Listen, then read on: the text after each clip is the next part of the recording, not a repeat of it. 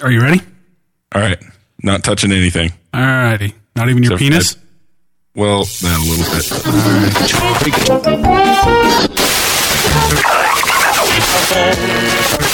4721, let's intercept the final bearing 222. Ladies and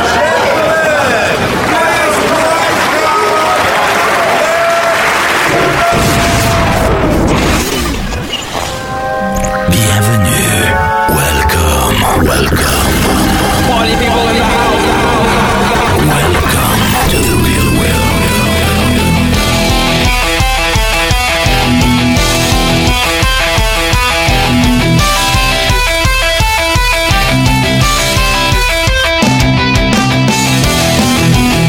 Hey everybody, RC Alienation version 2.0. I am Dan, and Dieter's with us. Say hi, Dieter. What's up, Dan? How you doing? I'm doing all right. It's kind of a strange week this week. Yeah. Nick is in Las Vegas. For Sex fun? change. Work? Sex change. Oh, okay. Yeah. Yeah, well, we knew it was coming, so. And Jake is under the weather this week. You know, he kind of started getting a little sick at IRCHA last week, and it's kind of held on the whole week, and he's still not feeling very well. Oh, poor Jake. Which is Sorry, unfortunate because, well, first of all, I got to make a little bit of fun of both of those two. But I'm gonna do that after we kind of find out what Dieter's been up to. Of course, as most of you know, Dieter did go to IRCHA this year as well, and you know he put in a little time and got some interviews for us, and so that's kind of what this show is going to be about. We're gonna play these interviews that Dieter got. He's gonna kind of set them up, and we're gonna kind of just go through them. But first, Dieter, shit, last time we had you on the show, God, it was Othello, wasn't it? Yeah, it was Othello, the fun flight, right Jesus. before we had Brennan. That was in May. Yeah, it's been a while. Oh, that's right. It's been a long summer. I've had things catch on fire since then. Yeah, we and saw the videos. Yeah. Yeah, that was a good time. You always know when to land. And there's an addition to your family. Of course, we mentioned that on the show, but you have a new youngster. Yes, Brennan. He's been a lot of fun. Yeah. Any idea what that goes for on the black market? I've been looking. Have you been looking? Yeah. That's the first thing I would do if I was you. Yeah, unless I can get someone to talk at least six figures, I'm not willing to. Negotiate. Yeah, it's quite a risk. Well, the economy's bad right now, so Yeah, you might have to go out of the country. yeah, people are lowballing. Yeah, and then you also got these guys that are just harvesting organs and shit. So Yeah, and that's not what we want. no, that's not what you want. We just want them to raise him, and then we'll come Visit pick him up when he's Just 18 or something. Come visit every now and again. Yeah. So anyway, It's great. I love having. Yeah, that's awesome. You've got quite a nice little family over there in Washington. It's a lot of fun to go visit. Yeah, you got to come out here Well, before Othello too. I don't think we're going to be coming out before Othello, but definitely planning on making it out there for Othello. Are you planning on going to Othello number 2 this year in September, end of September? Definitely. I'm going to head out there Friday after work. I'm going to go early this year, or this time. I'm going to actually try to get out there like, I'm thinking Thursday morning. Leave early Thursday morning here, get there, get set up, get some flying in. I've learned something. I'm not a big fun fly flyer. Does that make sense to you? Totally. Actually, after going to IRCHA, there was kind of a different perspective on it too for me. That it was definitely more of a spectator sport as far as fun flies go. Yeah. And I got a little flying in, but not much. Yeah, I suppose at IRCHA too. Man, you really got to work to get some flying in there, don't you? Holy shit. Oh, well, you know, there's usually flight lines open if you need to fly, but certain times of day they shut down all the flight lines, at least on the main side, and then they do all the demos, the noon demos, and all the different power hours. Mm-hmm. So basically, you're just sitting there watching them show off their stuff, but they're usually giving away free stuff too. Well, before we get into too much IRCHA talk, let's talk a little bit about what you've been up to since you've been on the show last. Now, you're still flying Goblin. I've got the Goblin. I actually sold it. Oh, you did? I'm going to, yes. I had no idea. I am going to get a 630. I'm kind of a 600 size guy. Oh, really? Yeah, I think That kind of surprises me a little. I'm not going to lie. You still flying Really? your Fusions? Yeah, I'm shocked to hear that. I had no idea you were selling that Goblin. Well, I had a bit of a crash, as you guys might have seen. Yeah. Fixed it and, got it flying again and all the upgrades and everything. But I really did not want to crash it again, and just crashing a 700 versus a 600, it just seems like a big difference to me. It is. And I'm not going out and flying nearly as much right now. Okay, so tell me the truth. Got to be honest with me. I sold the Goblin because, enter answer here. You didn't like the cost of replacement parts. It was intimidating. It was just too big. Well, okay, you have a kid. You got to pay all these hospital bills. I could have gotten a lot of helicopters for that. But yeah, you sure could have, man. You shouldn't fly a helicopter that you can't afford to crash. You got a good point. And I don't even, here's the thing that, I guess some people would call it my advantage. When I consider that, I don't even think about those things. And so when someone tells me, like you just told me you sold your Goblin, my first thought is, well, he must have thought it was a piece of shit or he's selling it. Oh no, it's an amazing machine. There's hype for a reason, and they've also put a lot into marketing. But it flies great, but it was really expensive to repair. Yeah, and I do prefer a 600 size machine over a 7. Yeah, I suppose. I've moved into the 700s myself. Yeah, well, I mean, to each their own. But I also fly Nitro, and you don't. I don't. No, you don't. So Maybe you're still flying the Fusion then? You still have the Yes, Fusion. I'm pretty much a monogamous heli pilot right now. And I My sold. goal is to try to get a lunch and a dinner flight before I get home. But yeah, I heard you sold yours. Yeah, I sold it. Converted to complete Nitro all the way around. And Yeah. Align, fanboy, and all that. So Yeah, well, you know how it goes. I don't know, man. I just woke up one day and I had a whole trailer full of Align helicopters. I don't know, it happens. It does happen. There is going to be a change in my near future, though, dude. I'm telling you that right now. Well, Gaui what's that? NX4. Yeah, I saw that thing fly. It looked fun. I have to have a Gaui NX4. There's just all there is to it. It was awesome. Bobby even flew it during the one flight. Well, yeah, I don't know if that was a great idea, but he was trying to have fun. Sure. He wasn't trying to win it, obviously.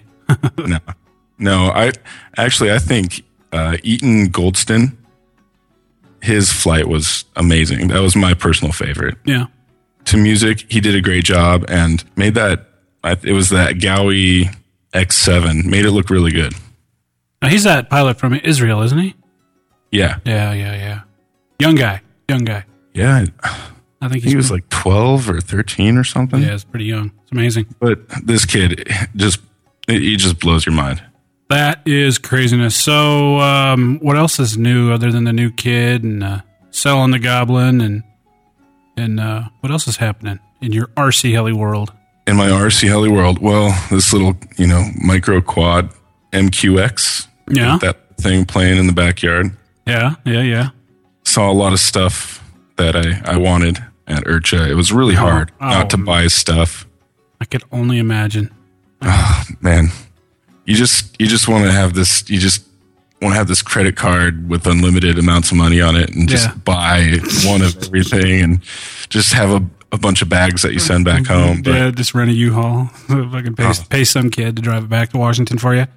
Yeah. This week for me, guys, I haven't been doing a lot of flying, but I do have some news to report. I did put in my brand new 700. Well, I don't really know exactly what happened because it happened so fast, but basically I was doing some flipping like right off. I'm really trying to get my flips like low, like literally right off the deck. So I got it upside down, was inverted, and I don't know, man. Something went pear-shaped, and next thing I know, the tail's in the ground, and yeah, up was down and down was up. Yeah, and it just kind of. I was really surprised. It didn't take a lot of damage. Of course. What all did you lose? Just the blades, and it did strip the main gears. Didn't do anything to the boom. Actually, I got away pretty lucky. It didn't hardly scratch the canopy at all. Brand new canopy. Didn't do anything to it. Sweet. I'm just upgrade opportunity. Well, actually, I have some upgrades. I got the Mod 1 upgrade for the pinion and the tail drive and the main gear for the 700. So now I'm going to be able to put that in. But Sweet. the good thing is every part that I needed, I had. So That's one thing that's nice about, the Align. It's so easy to just have a bunch of spares. yeah, well, the thing of it is too, I've been talking the last few weeks about just stocking up on just various parts. Well, here's the kicker. Actually, the other day, I decided, what the hell, I'm going to get a horizontal and a vertical tail fin, just to have them. Those showed up 2 days ago, and I smashed them yesterday. So Sweet. yeah, well, and the only thing that really kind of bums me out about it is those Radix blades. I'm really liking those Radix. Radix. If Jake was here, we'd be calling them Radix. So those are gone, and that kind of upsets me. But I do have some Mavericks 690s, and I've got a couple sets of 710s. But c'est la vie, man. That's what happens. We fly, we crash, right? Oh, yeah. Yeah, I lost a set of Radix in my blade, or not my blade, my Goblin fire. Did you? Yeah, there's a set of 710 stick bangers in there. Dieter, whenever I want a good laugh, I go watch that video. And it's got nothing to do with the fact that your Goblin went up in flames. You understand. It was just the way you reacted was just... It was almost like it was scripted. And obviously it wasn't, because you don't script something like that. But it was just like, it was perfect. The battery came out, dude. It was awesome. Yeah. I think I've got like 23,000 views of that video now. Yeah, that's pretty good. That's awesome. It's a then, good of video. course, everybody wants to start blaming. It's like, oh, well, the Goblin blew up, or, Castle Creations, blah, blah, blah. Everybody wants to blame something. Yeah, and of course, last week we talked about that Mikado that went up in flames at Urchin. Did you see that? Were you there? Did you get to see that, or did that happen when you were elsewhere? I got a video on my channel. I was right there. And I got the thing on video. It's well, on my I don't know if you noticed, but on HeliFreak, the first post of that thread past the starter thread, or the starter post. I don't know what kind of heli it is, but I bet you I can tell you what kind of controller it is. That's the thing that pisses me off about the forums more than anything.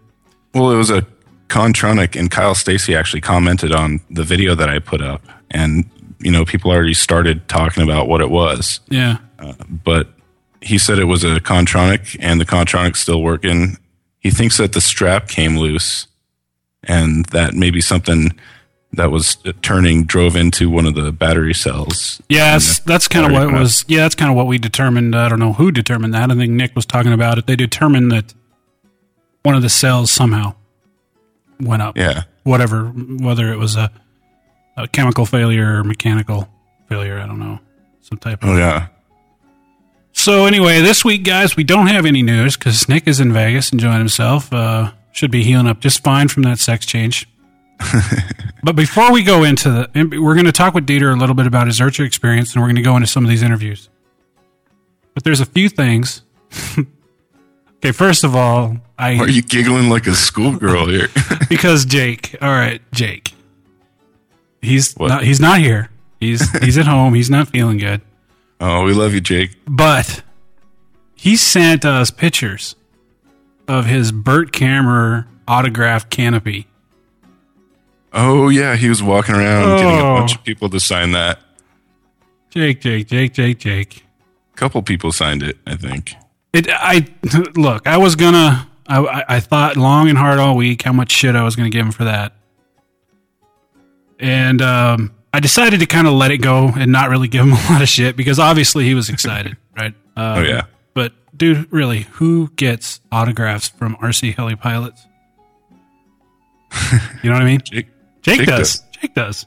So anyway, Jake, we hope you're healing up, buddy. I just had to give you a little bit of shit about that. And he was starstruck. Yeah, he was enjoying the moment. It was pretty amazing seeing all those guys out there. Yeah, I got to admit, I'm a little jealous of him too, and maybe that's why I wanted to give him some shit because he did get to fly in the Goblin Power Hour. I saw that. Yeah, and Daryl Bell was on the mic for him, and I went and I snuck up there, and I was like, Daryl, tell him that Jake's from the RC Heli Nation.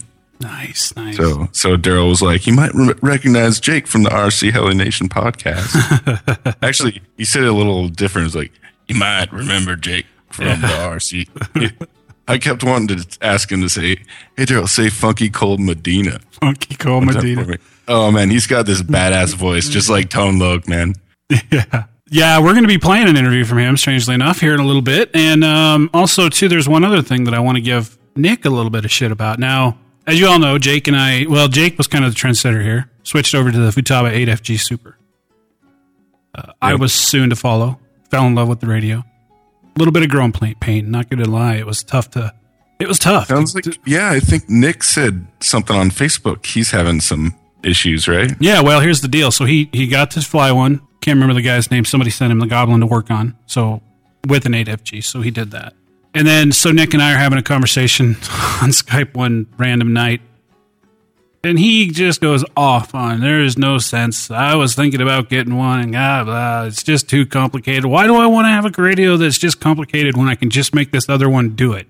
So for about a half an hour, he tells me all the cons behind a 8FG for him, you know. And then I saw on Facebook, he went ahead and bought an 8FG. I tell you, Nick, he goes from one, he's like when I told him about the Gowie Nitro, he's like, yeah, whatever. And now he's all hot and bothered about it. Now, you know, he changed his mind on the 8FG. It's a nice looking transmitter, but I don't know, I'm still stuck on my Spectrum. Dude, I absolutely love my 8FG. I love it. Best purchase. I mean, I just really do enjoy that radio. Kyle Dahl's transmitter looked awesome. There's some cool looking transmitters out there. Fancy or what the hell? I don't know. I had a video of it too. It was some sort of 11 channel. I think it was a JR 11 channel or a Futaba. Or something. Is he a JR? I don't know. It's probably a DX8. It looked futuristic, like something from. Oh, maybe it was that new Battlestar JR 8HG or whatever. Oh, we desperately need somebody on the show right now that knows something, a little bit about something, a little bit about these RC helicopters. Where's Nick? Nick, where are you at? So anyway, guys, we're going to go ahead and take a little break now. We're going to talk a little bit to Dieter when we come back. And I just want to let you know we've got some interviews coming up here. Curtis Youngblood, Darren Bell, to name a few. Opinion's going to be on. Lucian Miller, Master Rick. Of course, you guys are all familiar with Master Rick. And the infamous Mike Fortin. And a few other guys. So stick around. We'll be right back. Hey guys, Jake here. As most of you know, I've been flying the SAB Goblin 700 for a while now. With its unique and modular design, it's proven itself to be a rugged, reliable, and agile machine. That combined with its high visibility, it's been a great learning platform for me to grow my skills. To find a dealer in your area, check it out at goblin-helicopter.com. I'm impressed with this machine. I think you will be too.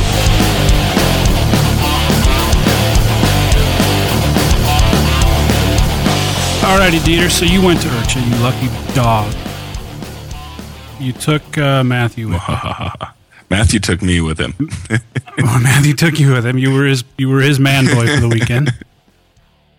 And no, it was a good time. I was under a misconception. Yeah, I was under the misconception that you guys were going on a Friday, but you guys actually went earlier than that. You were there for, 4 or 5 days? Yeah, we took off on a Tuesday, and we were there bright and early Wednesday morning. God, you lucky son of a bitch. It was fun, man, the whole time.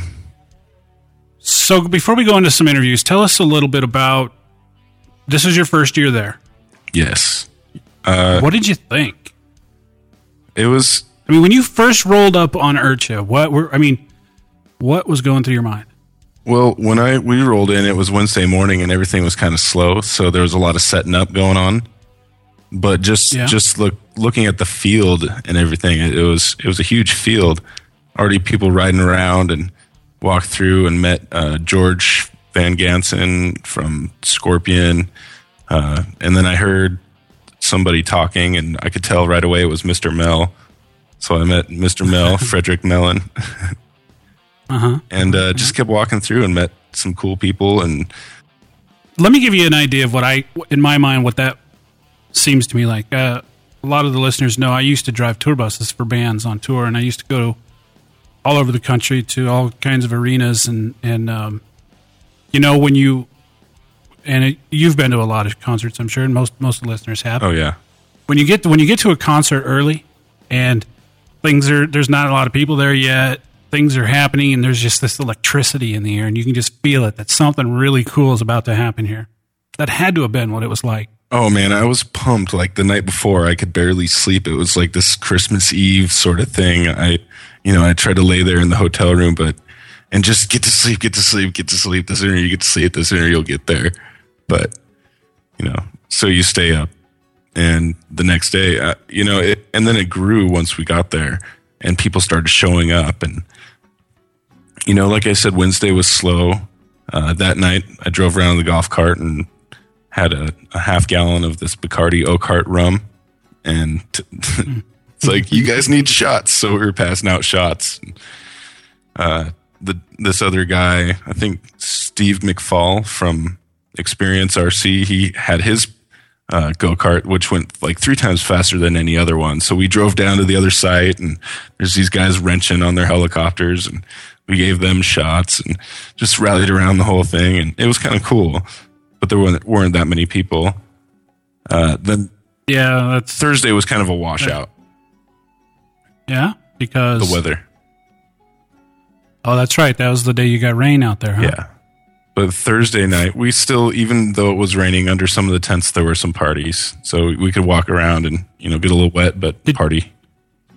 Did you guys stay late every night, or did you go home at a relatively decent hour? Well, Matthew and his dad went to the hotel, and I camped out there the whole time. Oh, did you? Nice. Yeah. Yeah. I had a friend out there, Randy, and he has a camper. So we had like a nice little home base. He had a generator we could plug in, and nice. And then you could always go back and use the shower in the hotel if you needed to, huh?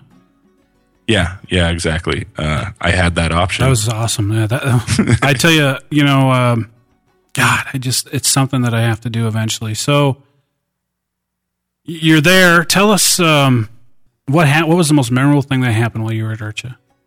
Well, they're definitely that Wednesday night going around.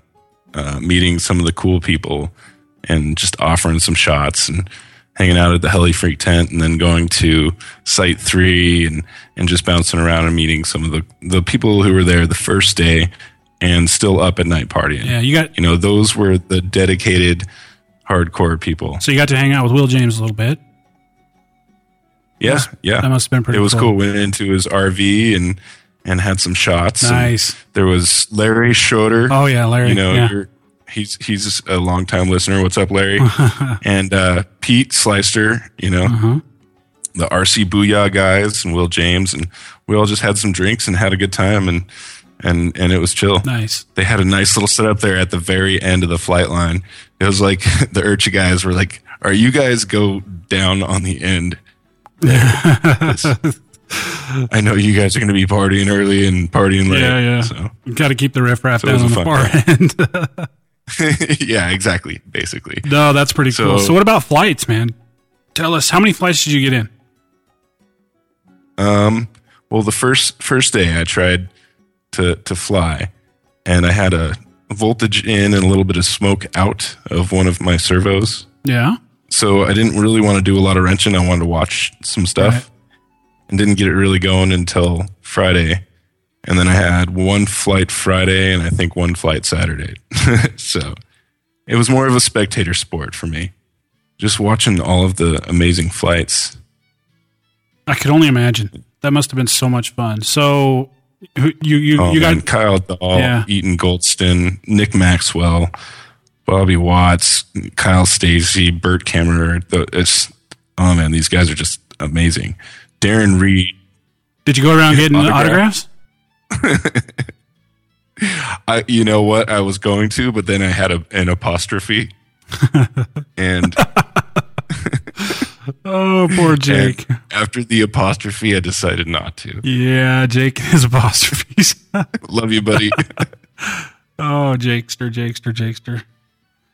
Well, I think what we're going to do is we're going to go ahead and move into one of the interviews here. This first interview is with Brian Pierce. I'm not familiar with who Brian Pierce is. Well, he's a listener of the show, so he's definitely listening to this right now. Awesome. Well, welcome, Brian. He was one guy. He came by.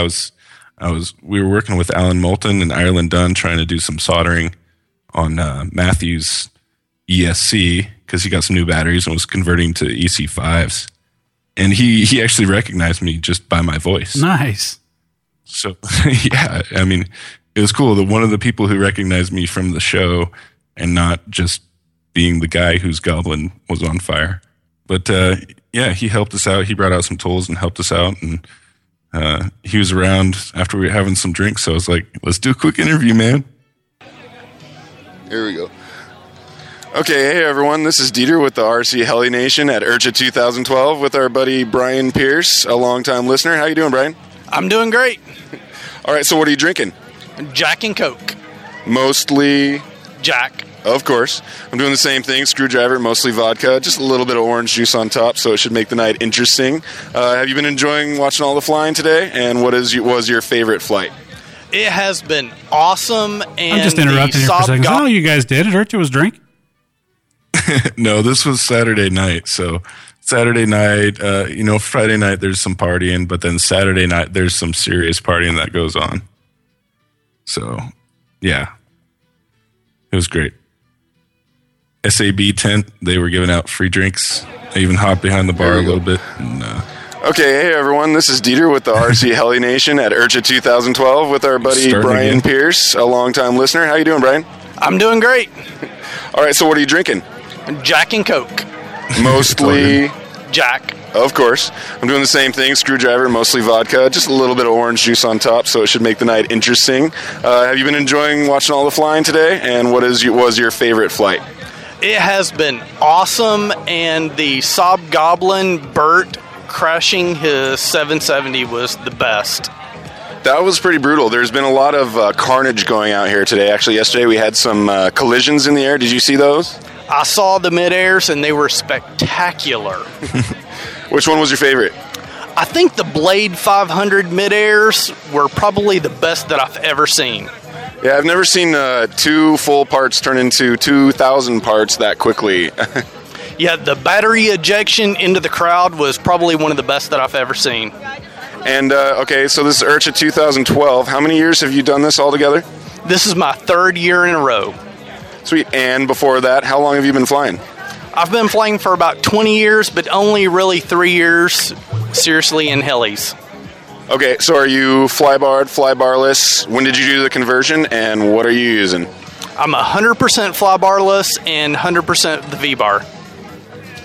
Mini V or full size? I've got 2 full size and 1 mini V. Okay, any interesting stories from out here that you can tell everyone, the people of the nation, for the people who have missed out on the event? I've got an interesting soldering story with Dieter, with 4 people soldering a EC5.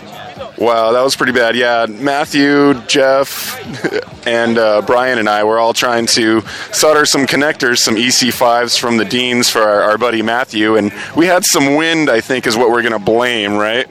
Yeah, I think it's going to be the wind and, some unsteady hands and some unfortunate innuendos are going to be involved in the soldering issue. Well, I mean, when you're waiting for something to get wet before you inject it, I mean, it's just right there for the taking. Yeah, I mean, if you've got to get it hot and wet before you can, input the solder into the hot wet well, it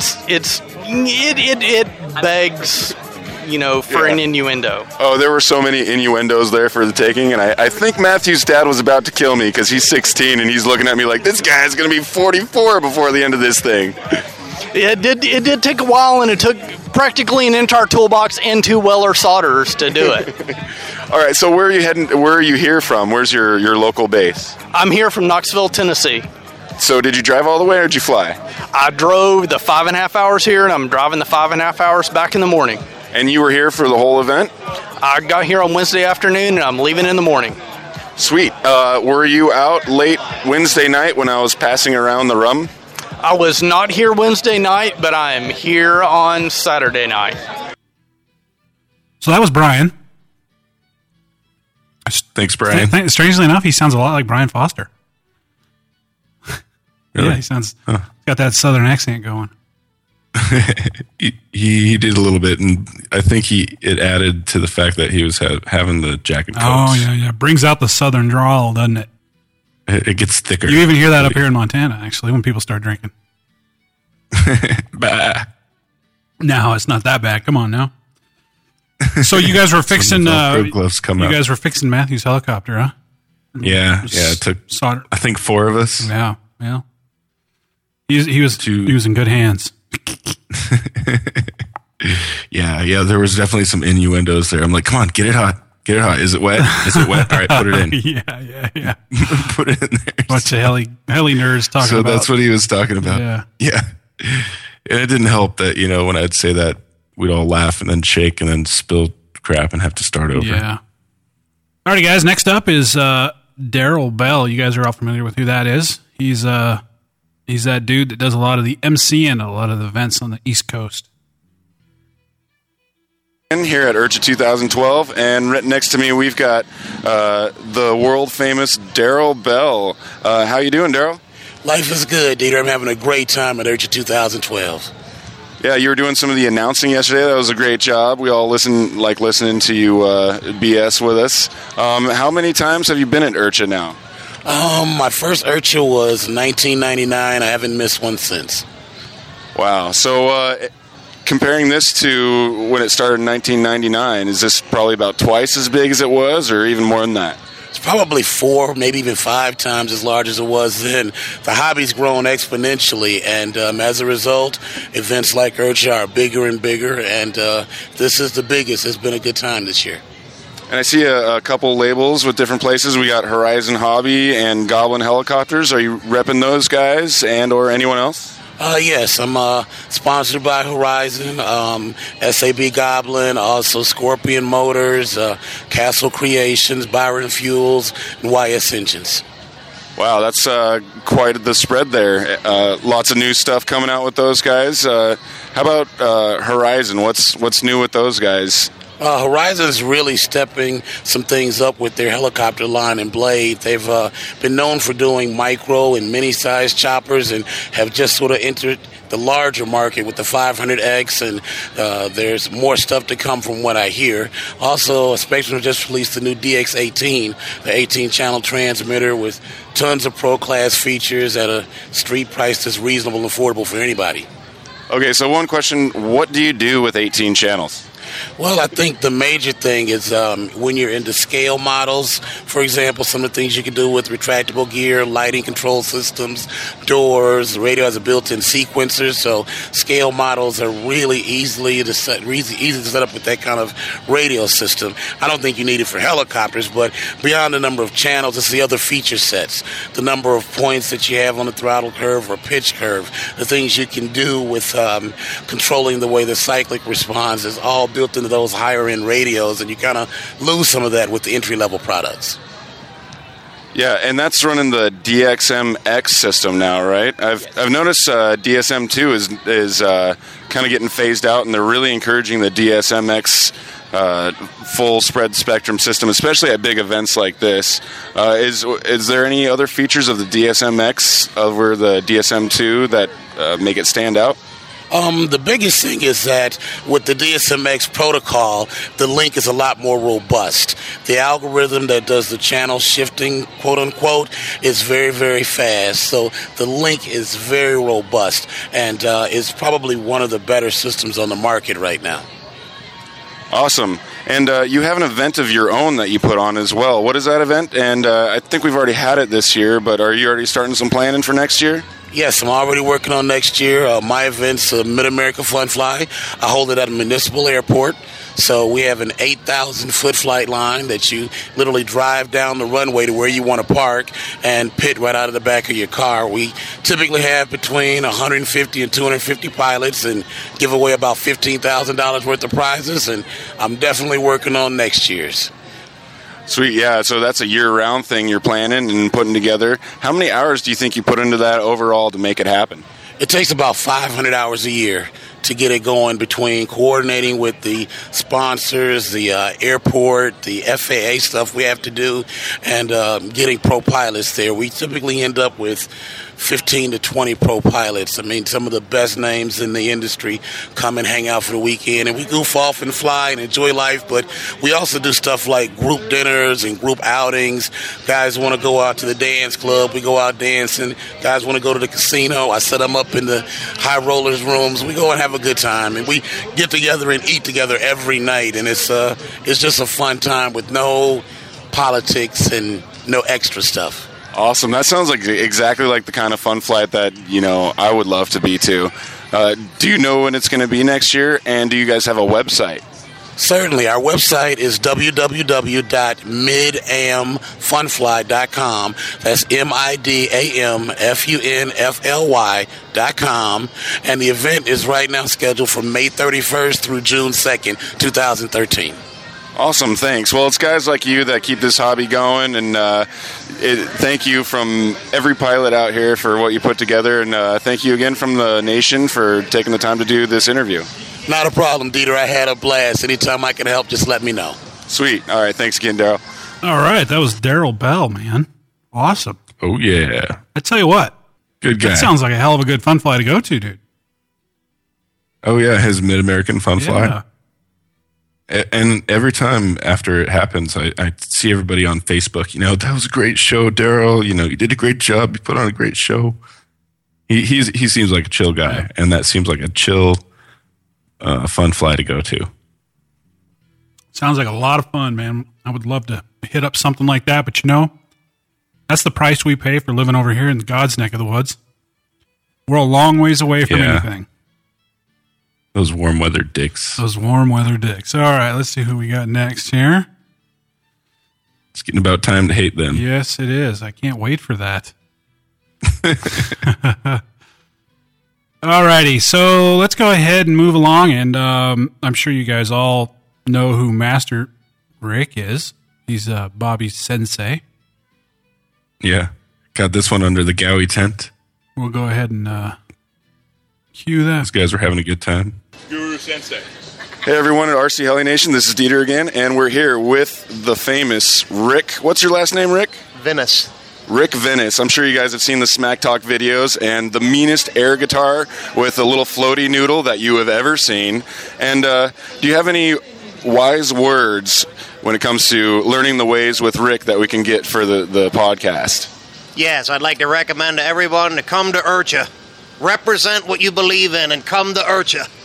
Hell yeah. How many times have you been out here to IRCHA so far? I think this is my fourth IRCHA and like my fourth or fifth XFC from when it began over there in Dayton? Yeah, Dayton. Dayton, Ohio. Yep. So how long you been flying altogether? I've been flying since 1978. Wow, I didn't even know they had helicopters that long. Well, actually, they were made out of wood then. Wood and papyrus. Yeah. And wood and papyrus. Well, and pretty much back then, your only options were nitro and large size with no simulators, right? That and you actually, like certain ones that were static that didn't fly, you had to use your mind and you envisioned it flying. And that was about it. Sweet. So for all these guys that had just started recently, they're into the electric and they're spoiled, what would you like to say to them?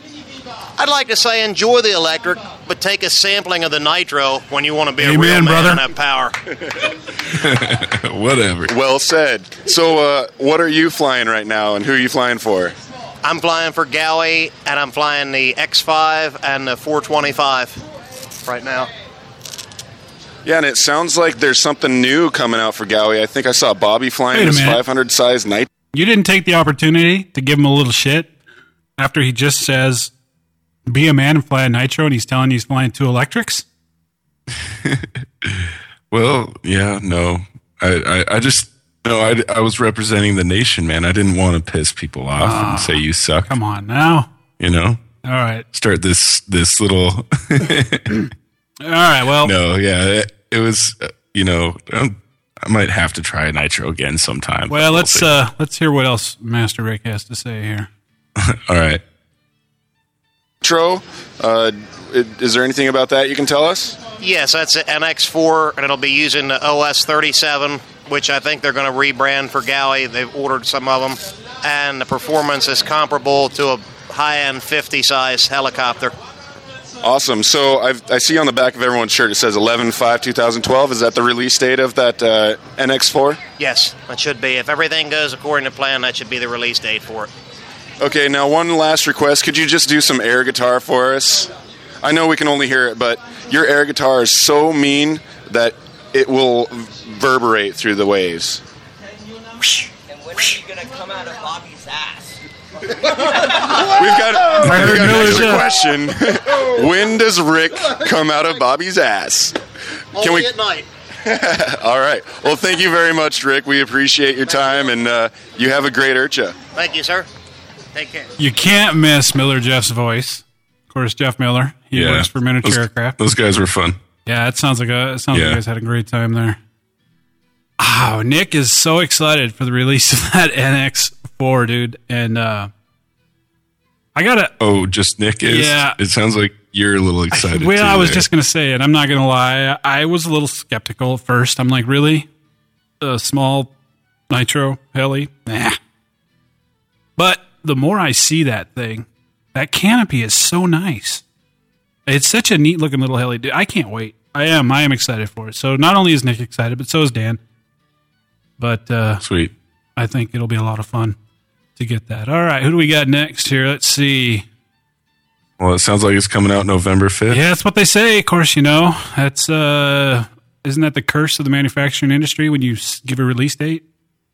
Yeah, some places are just schedule driven, but all right, next on the list. It was on the back of everybody's shirt. Yeah, it's on their webpage too. From Gowie. It's on their webpage Sweet. too. We'll see. Of course, hopefully it's out. All right, next up we have Derek Threet, and of course, you guys all know who he is. He's the guy who does the RC Heli Resource webpage, and now he's doing a lot of stuff with A-Main Hobbies. We'll go ahead and play his interview. Is it pronounced? Yeah, I totally pronounced it wrong all through the interview. I was saying threat. Oh, well, he didn't correct me. Well, sorry, Derek. I apologize. I'll say it correctly now. Threat. It says, I thought it was threat. Hey everyone, this is Dieter, IRCHA 2012, doing some interviews for the RC Heli Nation, and I've got next to me Derek Threat. You guys, I'm sure, recognize that name, RC Heli Resource, and now he's part of A-Main Hobbies. How you doing, Derek? Hey, I'm doing. How are you doing, buddy? I'm doing great. This is my first IRCHA, so we're having a blast. Oh, nice. Have you been out here several times? This is my fourth IRCHA, and every year it's getting easier and easier for me.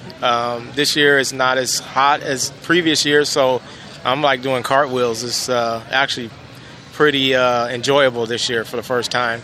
Not only because I don't have to run a staff while I'm here, but just got to basically, just cover A-Main and a little bit of the event. And, every year, like I said, it just gets better and better. And, I'm just happy to be part of it every year. Yeah, it looks like you've been doing all sorts of stuff. I've seen you with cameras, recording stuff, and doing interviews on top of that RV over there. Yeah. What all are you out here doing this year? Well, this year we're trying to do, instead of just visuals, we're trying to do something that's a little more informational. So this year we decided to, kind of plan ahead and, actually have a script.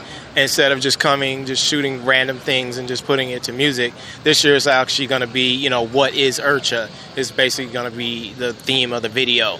So it's going to kind of entail, a lot of the known people talking about the industry, IRCHA, its history, how they found out about IRCHA, and how IRCHA has evolved over the years and their part in IRCHA. So have you got a chance to do any flying? And if so, what do you fly? Right now, I currently have a Goblin, which isn't flying yet. I also have a few multi-rotors, a Octocopter, which is made by Carbon Core. I have a couple DJIs, the Flamewheel 450, the 550, the SW800, their newest one. And I just got a Cinestar 6, actually, from Free Fly Cinema. Oh, so you got that out here at the event? Yeah, I actually have it. I flew it a couple of times. It's awesome. So, yeah, I got a lot of cool aerials with it. Sweet. And you guys are based in California, correct? Yeah, we're in Chico, California. So now for A-Main, I'm basically just doing their video marketing, and pretty much that's it. So you drove out here, I take it, right? Yeah, we have a company RV and a couple of trucks and trailers, and we caravanned it out here. We left Sunday morning at 10 a.m. and we got here Wednesday morning at 6 a.m. Oh, that must have been a killer ride. It was a killer. Yeah, I done it one time. I moved from Detroit to Vegas. That was the last time I had that long of a drive, but it actually wasn't as bad in the RV. It's a pretty soft ride, and you can sleep in the RV. You can use the bathroom there. You don't have to stop as much because it can go about 800 miles, almost 1,000 miles on a tank of gas. So wow, yeah. But we had the trucks with us that only could go 250, so we had to stop quite a bit. So every time you stopped to fill that tank, how much was it? $225. Wow, that's pretty insane. With these gas prices, it's going to be more and more expensive of an event for you guys. Yeah. I think one stop was $270. I actually went down below a quarter, but yeah, it's probably a full tank, probably $300, $325. And it's probably $1,200 each way in fuel for just the RV. So, but it's nice once we get here. It's kind of like our base at IRCHA. I don't really like going to the hotel because I hate dragging everything there, dragging everything back. If I want to go to sleep early, I can do it. I don't have to be tied to everybody else in the rent-a-car and things like that. So it's just a lot nicer. Like you saw us doing interviews on the roof, kind of gives you a vista kind of overview, and it just kind of works. It's kind of nice. Yeah, I noticed every now and then you'll have like the Avant girls or the Goblin girls or something out there, and when they're up there on top of the RV with the short skirts, people walking by get a pretty good view. Oh yeah. I saw a couple people with their cameras down below, so that was kind of cool. That wasn't the intent, but I guess, it works. You guys should just stick with that, for the remaining years. Up on the roof, just try to get a little more towards the edge of it, though. Yeah, kind of towards the edge. No, we try to keep them in the middle so they don't fall off. Sweet. So what's happening with RC Heli Resource now? Did you start that yourself from the ground up? Yeah, I was the initial person that started it. Started between myself. Actually, it was me, Alan Zabel, and Danny Zabel kind of just doing videos of them flying, and once they went to their respective teams, I kind of just took it another level, and turned it into instead of just videos, I turned it into a blog, and then a photo gallery, and then event coverage, and this whole other myriad of things that it is today. So after that, I had a couple of partners, ended up settling down with Sean Williams and Everett Balmordes. He's in Hawaii, Sean's in California, and we took it, to what it was, when we sold it, 2 months ago. That's great. I mean, yeah, I'm sure most of you guys know of RC Heli Resource, and the RC Heli Nation, it's a big asset to put together the news, and you guys do a great job. You guys and the Heli Daily, it was just great to get the information from you guys. So thank you from everyone here in the Heli community for putting that together. Cool. Yeah, no problem, man. I just knew there was nothing out there like that, and I was great to be there and go all the places I went to learn everything I learned. It was like going to college for me for the last 7 years, and thankful that I was able to do everything I did, learn everything I learned, and benefit, now in the back end, and I'm on to doing something else. So I'm still in web. I still have a couple of websites not related to RC, but actually that do, much better than RC Heli Resource, but just because they're larger genres, you know what I mean? Yeah, and then applying the experience that you learned from the other one. Exactly, that experience is, invaluable. So yeah, thank you for having me on the podcast. Oh yeah, no, thank you very much for taking the time to interview with us, and we really appreciate it. Cool. Yeah, no problem, buddy. All right, yeah, check out A-Main Hobbies and see what Derek's been putting together for the weekend. Cool. Yeah, we have a YouTube channel. It's youtube.com/A-Main Hobbies videos, and that's it. Sweet, thanks. A-Main Hobbies. They're really jumping on that viral media. They've got a few with Tim Jones and a few of these other guys. And they're just, what it reminds me of? It reminds me of watching like ESPN2 with the motocross guys. Oh, yeah. Kind of the way they're doing their interviews. They're never looking at the camera, that type of thing, Yeah, they definitely have a certain style, and I could see because our camp was a little bit down next to the RV that they were recording in, and like I said, they were getting up on the roof, and doing all these interviews, and they were definitely doing a certain style with it. Absolutely. and they've got all this production value and everything they're putting into it, and it's cool. They're putting together pretty good videos. Absolutely. Of course, we've like you said in the interview, RC Heli Resource has been a tremendous resource essentially for us to figure out what's happening in the RC world. Oh yeah, and I didn't even know that Alan and Danny Salo were part of it. I didn't realize. I didn't realize that either. I did know that Derek. I was talking with Derek not too long ago, and he told me he was in the process of selling. I didn't know to who, and he didn't volunteer to who, so we just kind of left it at that. But yeah, time to move on and do something different. Alrighty, so moving along, we have next up, of course, the guy who's been on the show many times, John Johnson. We know him as Pinion. We're going to go ahead and play his interview real quick. Just a quick one there, yeah. Hey guys, it's Dieter again at IRCHA 2012, and we've got the famous John Johnson and his little pet here, Pinion. How you guys doing? Yes, Pinion's doing wonderful today. We're enjoying the good weather here at IRCHA 2012. Yeah, so is it a little hot there with your coat on and all this extra heat? Yes, the fur is getting a little slick. It's getting a little wet. It's getting a little hot out here, but it's actually kind of mild this year. I think it's even milder than last year, so we're really enjoying the good weather. We're thankful for that. We had the little rain there. What was it, Thursday? I guess it rained. And if you're going to have rain at IRCHA, you want it to be on Thursday. So did you get yourself a nice little bath, roll around in some dirt, and have a good time? Yes, there's lots of sweet bitches around here as well. Yes. Oh, yeah, lots of sniffing going on. But there's also a lot of hot heli flying going on and a lot of carnage this year. I've seen more crashes. I had a helicopter blow up kind of in my face. We weren't doing it in the pocket. I was just kind of standing there spotting for a guy, and bam, helicopter turns into mist. Oh, man. So, but it's a lot of crashes this year. Oh, look, here comes Bert. Look.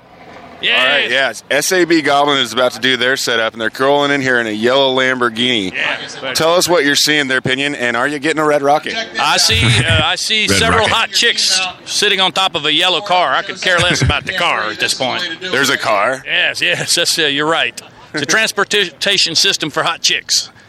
Sweet. Yeah, we'll get some more from you after we watch SAB Goblin and talk to Yes, there comes John. the Goblin team as well. Yes. Okay. Yeah, we'll do this later as well. Yes. All right. Thank you very much, Pinion. Are you going to do some commentary while they fly? Well, I'm going to try to do an in the pocket with Bert. We've been trying to do one with the 500. He said, let's just do it during their power hour. So that's what we're doing. So hopefully we'll get a good video out of that. Awesome. We will definitely be looking for it. And what is your YouTube channel for people who want to find that video? You can go to pinion3d.com, and that'll take you straight to my YouTube channel. Yeah. Okay, thank you very much, Pinion. Thanks, John. You bet, my friend. We'll see you next time. All right. You gotta love Pinion. There's no question. Yes. Pinion. So you guys were for me to poop on. So you guys were doing an interview, and the SAB guy shows up. They show up in their measly little transportation device. A Lamborghini of all things. Lamborghini. Jeez. Of all things. So I heard they rented that thing. It was like $1,000 a day to rent it. Man. Did they do like a background check on you first before you rent a Lamborghini? I don't know. And they had 4 questionably legal girls on. No, they were kind of, they looked young, but yeah, of course, when you get to be our age, dude, they all look young.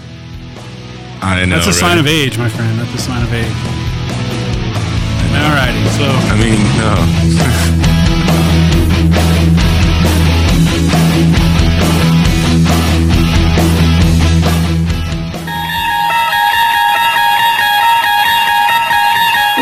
Somewhere on the other side of town lies a helicopter, broken, bent, and clinging to life. How it got there is a mystery. Was it a lockout or just dumb thumbs? One thing we do know, though, is the only chance it has for the right parts to bring it back to life, helipros.com.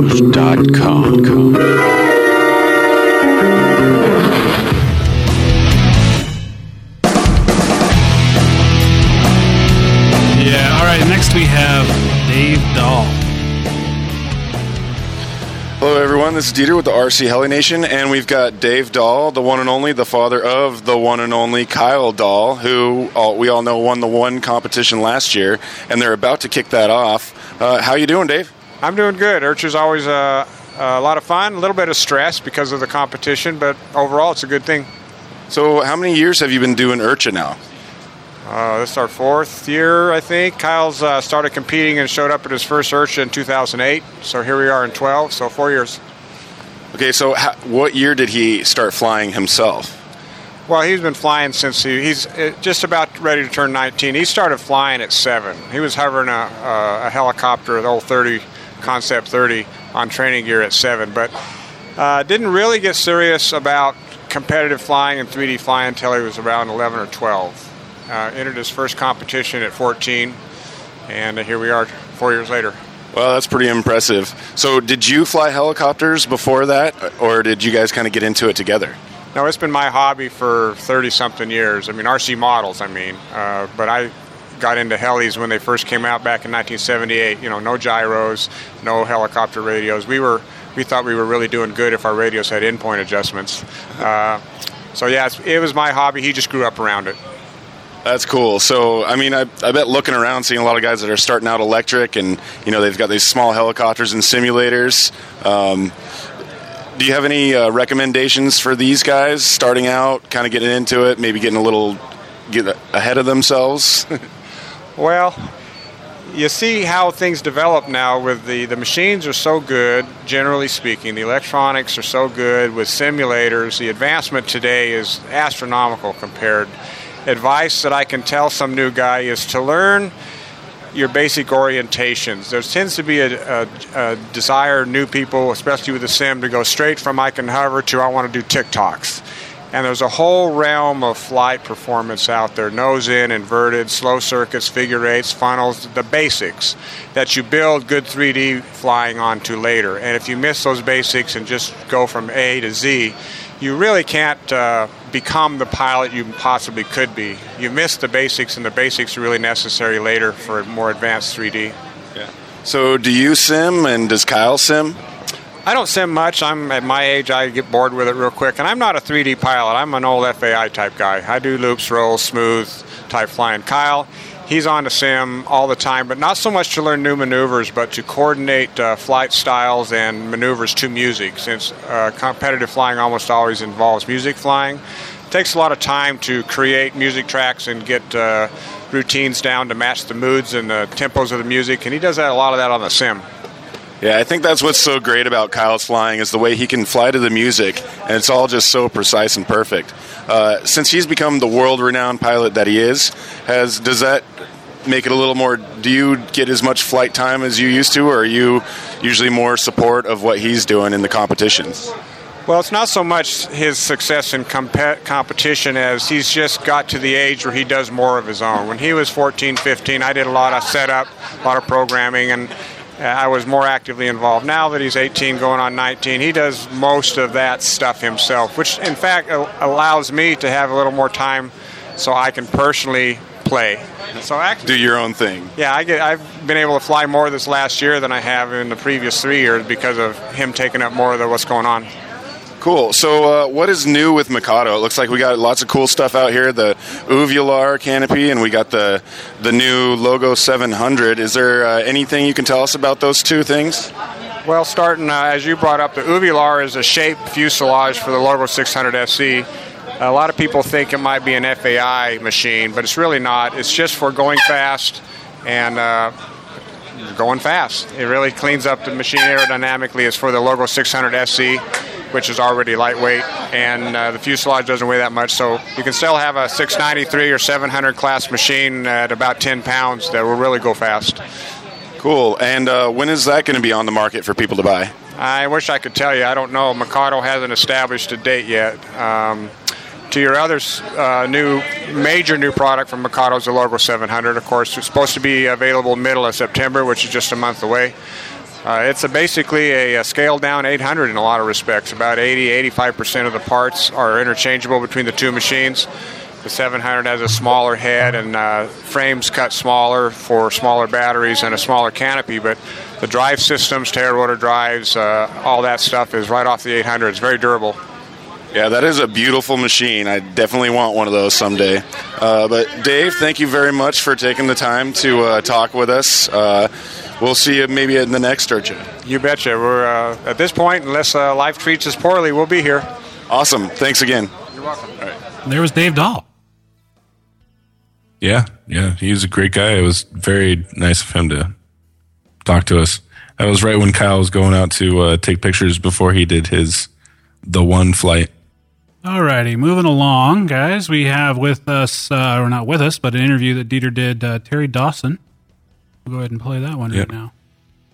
All right.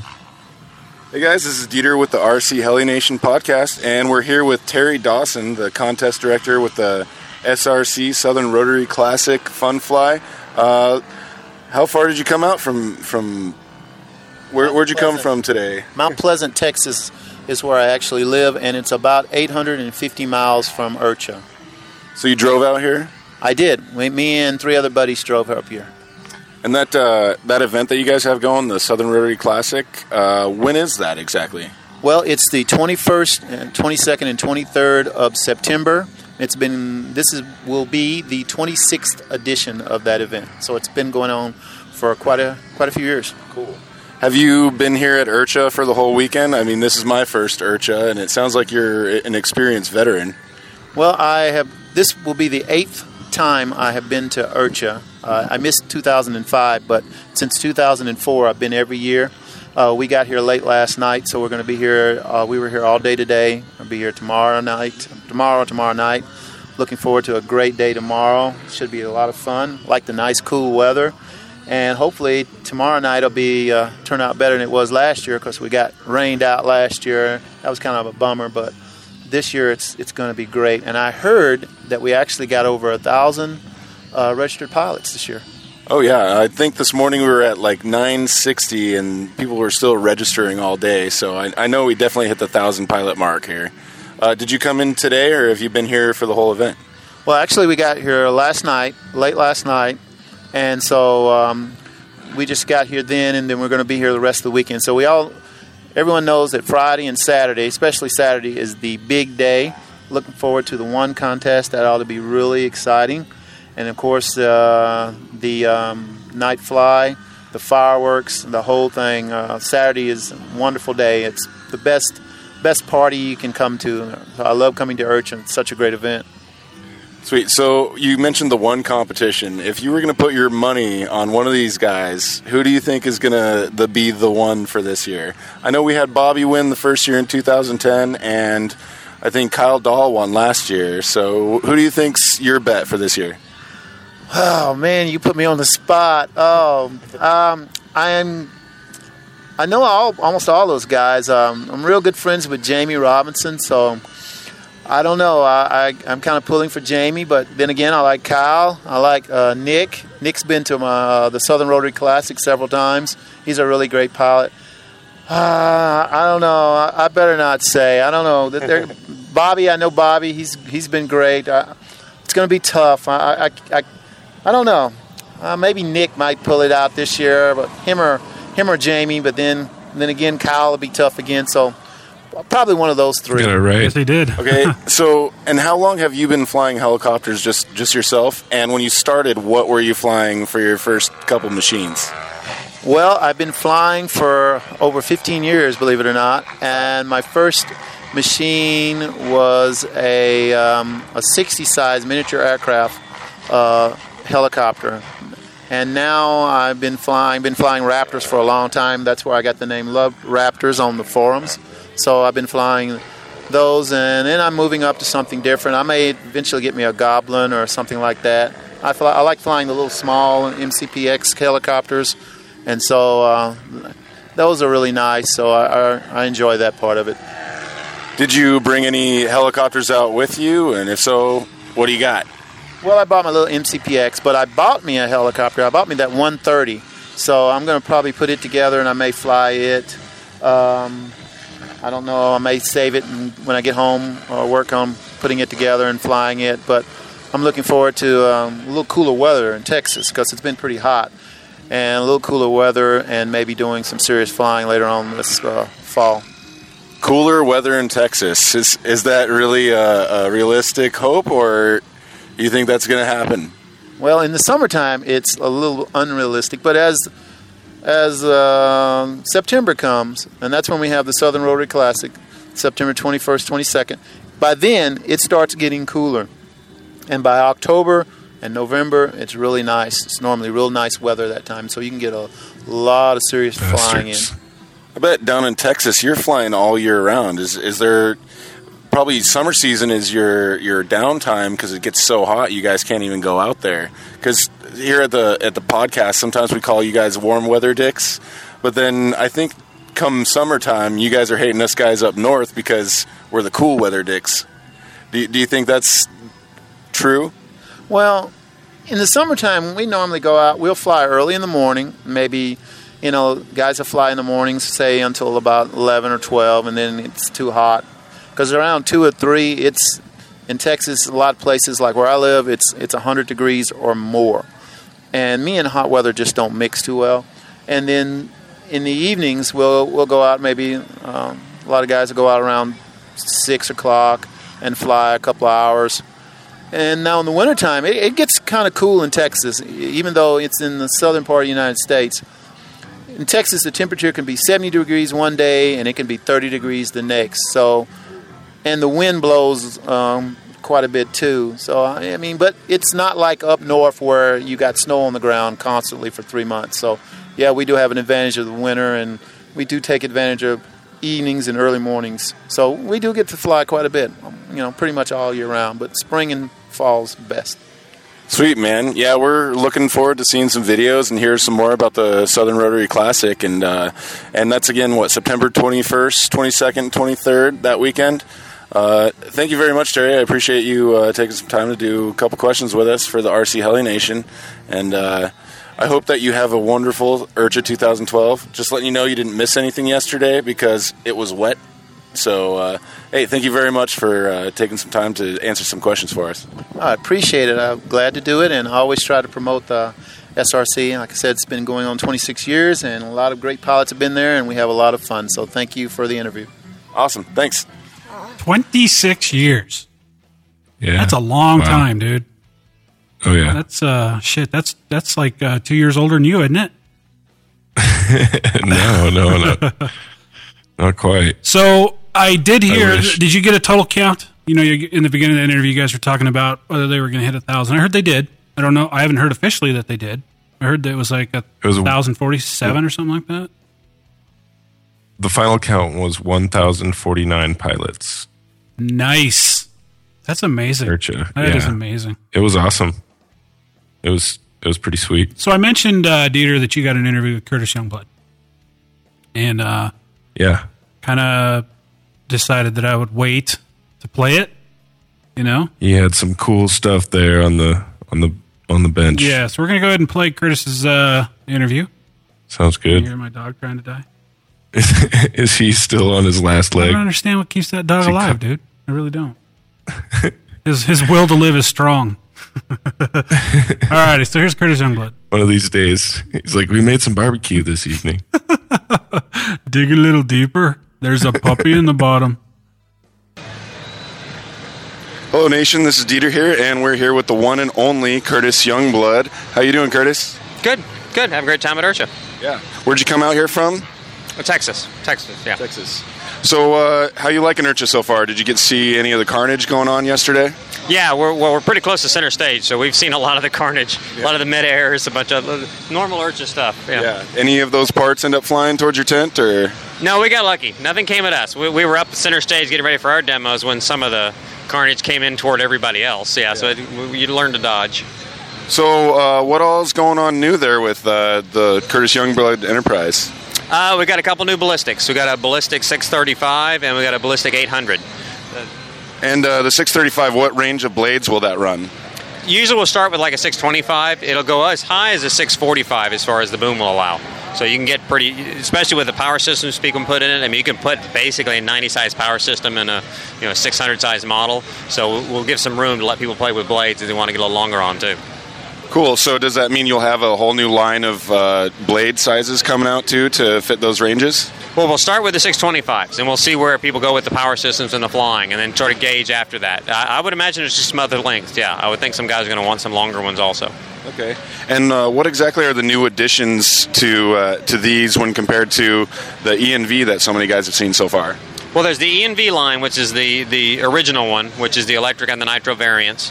Then you have the ballistic line, which is the all-electric line. And we started with the ballistic 710, and then now we've added the 635 and the 800. The 635 has the same bolt layout and frame layout as the regular ballistic, but we have a lighter frame, basically. We have a little thinner. We have it cut out differently and shaped differently to give you a lighter weight. But it will interchange with the regular ballistic, so most of the parts will interchange. We have a different auto unit on the 635, a little lower cost, a little lighter. Of course, shorter tail boom, short of other pieces. But the majority of the machines will interchange with the ballistic. So you can put our steel helical tail gears on the ballistic on the little one, on the 635. You can put the helical main gear, the machine main gears, all that stuff. Anything that will go on the big ballistic will go on the 635. So you can upgrade it to whatever strength you want, depending on what power system you might put in it. Beautiful. So this is IRCHA 2012. I hear it's been going on for over 20 years. How many years have you been doing it now? Because I know you've been in the game for a long time. Helicopters I've been in for a little over 30 years. IRCHA, I'm not sure which ones, how many I've been to and how many I haven't relative to how many they've had. I've probably only missed about 4 or 5 over the years. Last year with the Worlds, I pretty much missed it because it was at the same time. That's the main times I miss it. They put Worlds at the same time. So I've been to a lot of them. It's definitely grown to insane levels now compared to the way it used to be. Oh, yeah. Excellent. Well, thank you very much for your time and for telling us what's going on. Is there any last words or sneak peeks that you can give us for the nation? Anything down the tubes or down the line that might be coming? You keep an eye out, especially with the Radix stuff. There'll definitely be some stuff coming, yes. Okay. Thank you very much, Curtis. We appreciate it. Thank you. Dude, I love Radix blades. Yeah. I absolutely love those blades. I just smashed a pair the other day. I'm a little bummed. That's the only thing about that crash I had the other day that bums me out. They are not cheap blades, though. They're not, but you know what? Relatively speaking, they're the same price as the Mavericks. Isn't that strange? Get what you pay for. They're $116 for the 690s. Same price as the Mavericks. Mavericks are good blades, too. Yeah, they are good blades, but I've really been enjoying those Radix blades. I heard they all come from the same factory anyways. Yeah, that's the same thing with the Align blades. Same thing with the batteries. Yeah. They all come from the same place. Exactly. Alrighty, so who do we got next? I've got a couple, there's a couple there that I really want to, definitely want to get out, and apparently I have one of a drunk Dieter here. I think I'm gonna wait though and play that one at the end. First, there's a few others that we want to play. Another one here, I guess you were talking with a guy named Jeff Siggy. Yeah, this is Jake's buddy. Apparently, those guys went out to dinner, and Jeff gives us the lowdown on Jake here on this interview. So we'll go ahead and play that real fast. Okay, guys, we do have a nice little story here from Jeff Siggy, a bit of a story he's got to tell us about Jake and an experience they had the other night. So let's hear exactly what happened there, Jeff. Well, we're all out at dinner at Texas Roadhouse, right? It's me, Big D, Sean, who's one of Bert's friends, Sean Sullivan, and Big D's friend. We're all eating dinner, and, well, they come to take our order, and Jake orders a salad. He really went to Texas Roadhouse, and he ordered a frickin' salad. Big D was so outraged. The waiter comes back with it, and he goes, "Look, I gotta ask you a question, man. How pissed does the chef get if somebody comes here and orders a salad?" The guy goes, "Oh, man, he's friggin' furious every time."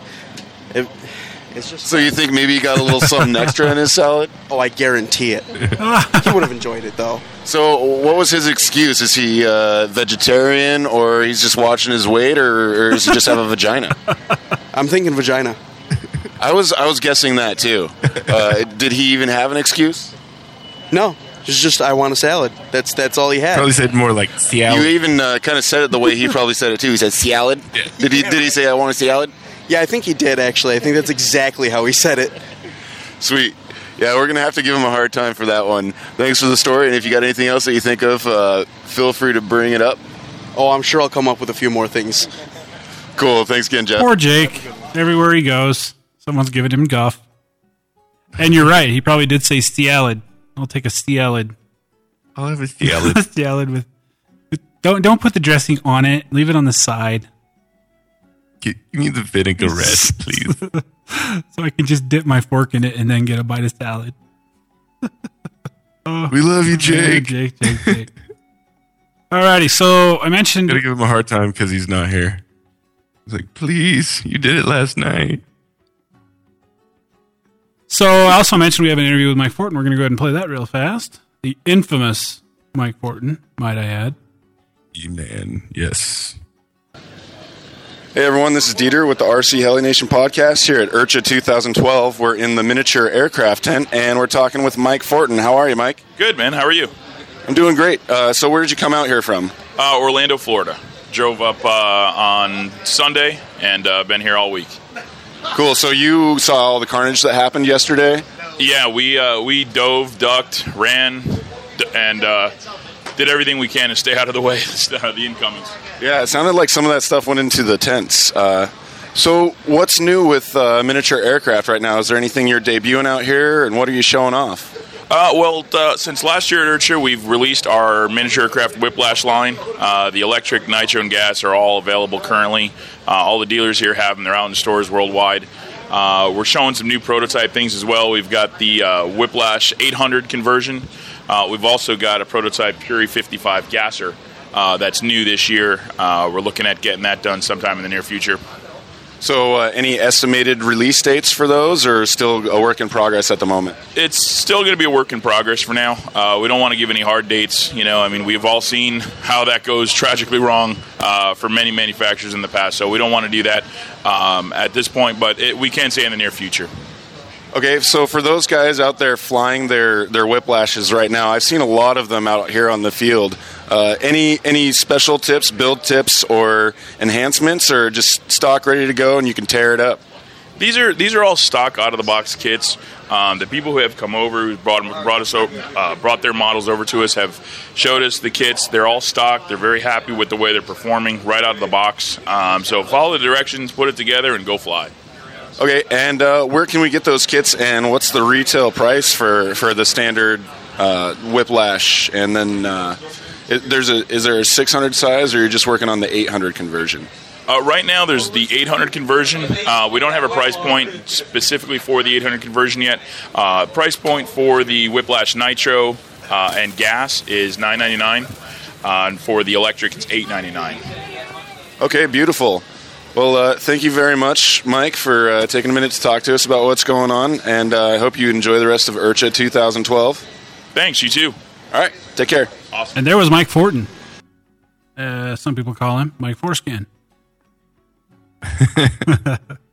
Gotta give Mike shit. The infamous Mike Fortin. So here's what we're going to do, guys. We've got a couple more interviews left. What we're going to do is I haven't even really listened to this Drunk Dieter one yet. So...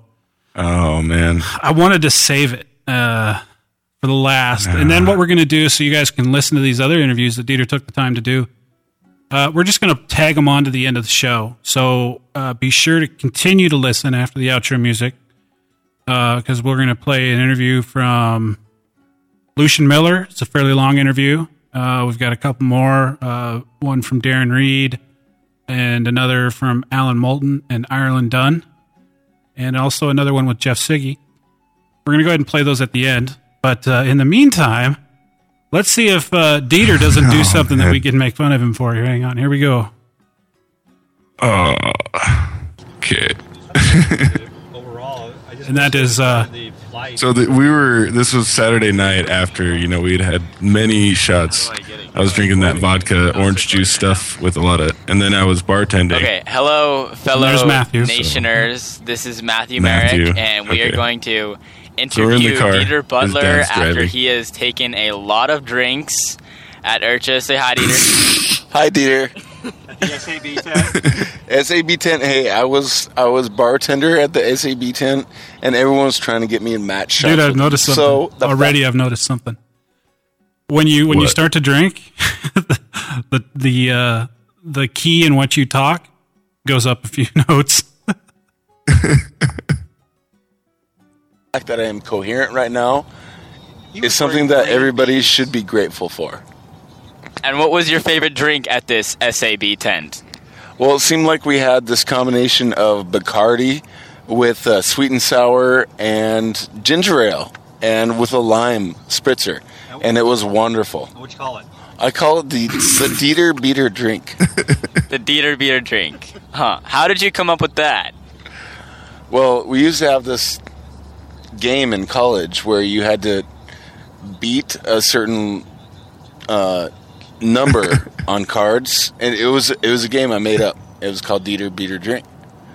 But I think I just decided to transfer it over to this event. Do you think you're sober enough to go fly your Fusion? Sober? What's that? Fusion? Oh! What's that? Do you think Kara, your wife, would be happy with your state of mind right now? I'm sure she would be able to handle it. She'd like to be with you, probably. At this point, yeah, she just had a kid, and she's breastfeeding, so she would love to have a few drinks right now. Beater. And right now she has to do that whole pump and dump thing. He's like, what? And she doesn't like that because it's wasteful. So we're just driving back from the last day of the IRCHA 2012 Jamboree. Dieter is wasted out of his mind, and what advice do you have for the other nationers, Dieter? Well, if you come out to IRCHA, pace yourself, because the first couple days are not the only days. And you got to save your energy for the final days. Otherwise, you're SOL. And what does SOA mean? SOL. Mean shit out of luck. Nice. Thanks, Dieter. And hopefully we can talk to you maybe tomorrow when you're a little more talkative and sober. I agree. Hopefully that will happen. All right. Talk to you guys later. Thanks, Matthew. And there was a capper to IRCHA for Dieter. I'm actually pretty impressed. Your composure was well. If you guys ever get a chance to record me when I'm drinking, please don't. I've got a little sample. Yeah, I know. I thought you got rid of that. Oh, no, I will hold on to that. So, let me just kind of say thanks to Dieter for taking the time to do this. He picked up a little digital recorder, and this thing works fantastic. As you guys heard, sound quality was great. I am going to give Dieter a little bit of a warning, though. If I find out that you bring that thing to Othello in September, I'm going to have to run my helicopter into you. All right, well, I'll make sure you don't find out. Because I plan on doing a little bit of drinking there. Sweet. I will get a bottle of Macallan for you. And Nick, I've got the crown this time, buddy. Oh, man. You're definitely going to get some recordings, I'm sure of it. I think I get pretty willing, though, don't I? Yeah, you kind of are asking for it. So I'll bring it, and then you'll say, like, hey, bring that thing out. And I'll be like, sweet, here we go. Dan's asking for it. So your final thoughts on IRCHA, Dieter. You've come home, you had some time to think about it. What'd you think? And what will you do different next time? Man, it's a mind-blowing event. It's like the event. Yeah. It's the only one. I got really lucky that I had a friend that I was meeting there with a camper and everything. But even if you don't have a helicopter to take, you can just go there and just watch. And if you're just a spectator, you can just enjoy it. Yeah. And, now I want to go every year. So that's the problem with going once, I would imagine. Yes, you just want to go every other time after that. And most of the people I talked to that once they started going, they were just going every year. Yeah. Yeah, you start selling plasma and go down to the sperm bank. Exactly. Yeah. All those guys that got the RVs, so many people have these huge setups and they drive from long distances. And yeah, well, it's a particular long ways for you and me to drive there. Yeah, even more so for Nick.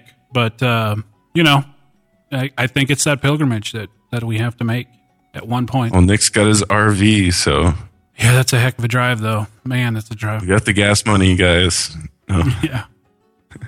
Well, anyway, guys, this was our second IRCHA show in 2 weeks, but we wanted to take some time to show you these interviews, have you listen to them. Dieter, thanks for doing that for us. That was you did a fantastic job talking and representing the nation for us. We really appreciate it. Hey, thanks, man, and I appreciate you having me on the show. Absolutely. So, if you wanted to get in touch with me, guys, you can do that at Dan K. Reed on all the forums, or Dan at rchellynation.com if you wanted to send me an email. If you wanted to get in touch with Nick, you could do that at Nick at rchellynation. He's also NWM Tech on most of the forums. And, of course, if you wanted to get in touch with Jake, you could do that at Jake at rchellynation. Or you could catch him on the IM feature there on the webpage. He's there pretty much every day. Dieter, if I wanted to get in touch with you, how would I do that? Also, Dieter, DEATER, at rchellynation.com. And I'm on the forums at RCDButts. And see my YouTube channel, DBUTZER, Dbutzer. And I've got a lot of flights there from IRCHA. Sounds like a lot of fun. Well, guys, we sure hope you enjoyed listening to this episode as much as we enjoyed making it. Be sure to stick around for those remaining interviews. And have a good week. We will see you next Monday. See you guys.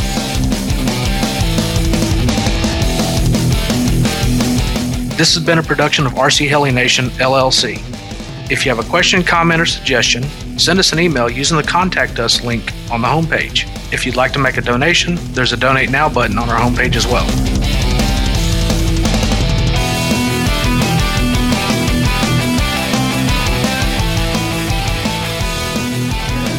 Hey everyone, this is Dieter with the RC Heli Nation podcast, and we've got Lucian Miller with Innovative Technologies. How you doing, Lucian? We're doing great today. Beautiful weather here at IRCHA, man. Saturday afternoon, they're just getting ready to start the one competition, so yeah, life's good right now. Yeah, it's definitely better than the Thursday weather that we had. Oh, yeah, Thursday was miserable. It started raining about noon and didn't stop until like 3 o'clock in the morning. So Thursday was pretty much a washout this year. But I'm glad it was Thursday and not Saturday like it was last year.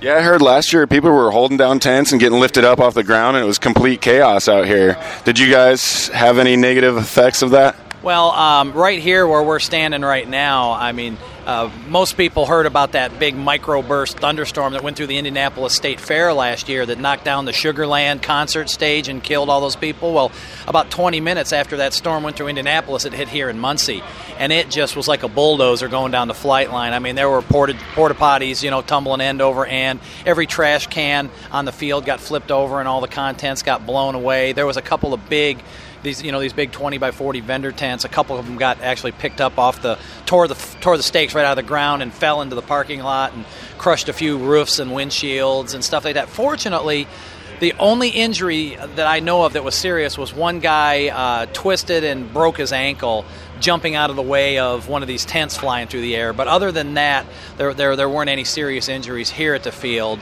And it was pretty much a rain out. I mean, there was hail and rain, and there was water standing 3 inches deep in our booth where we're standing right now, last year after the rain.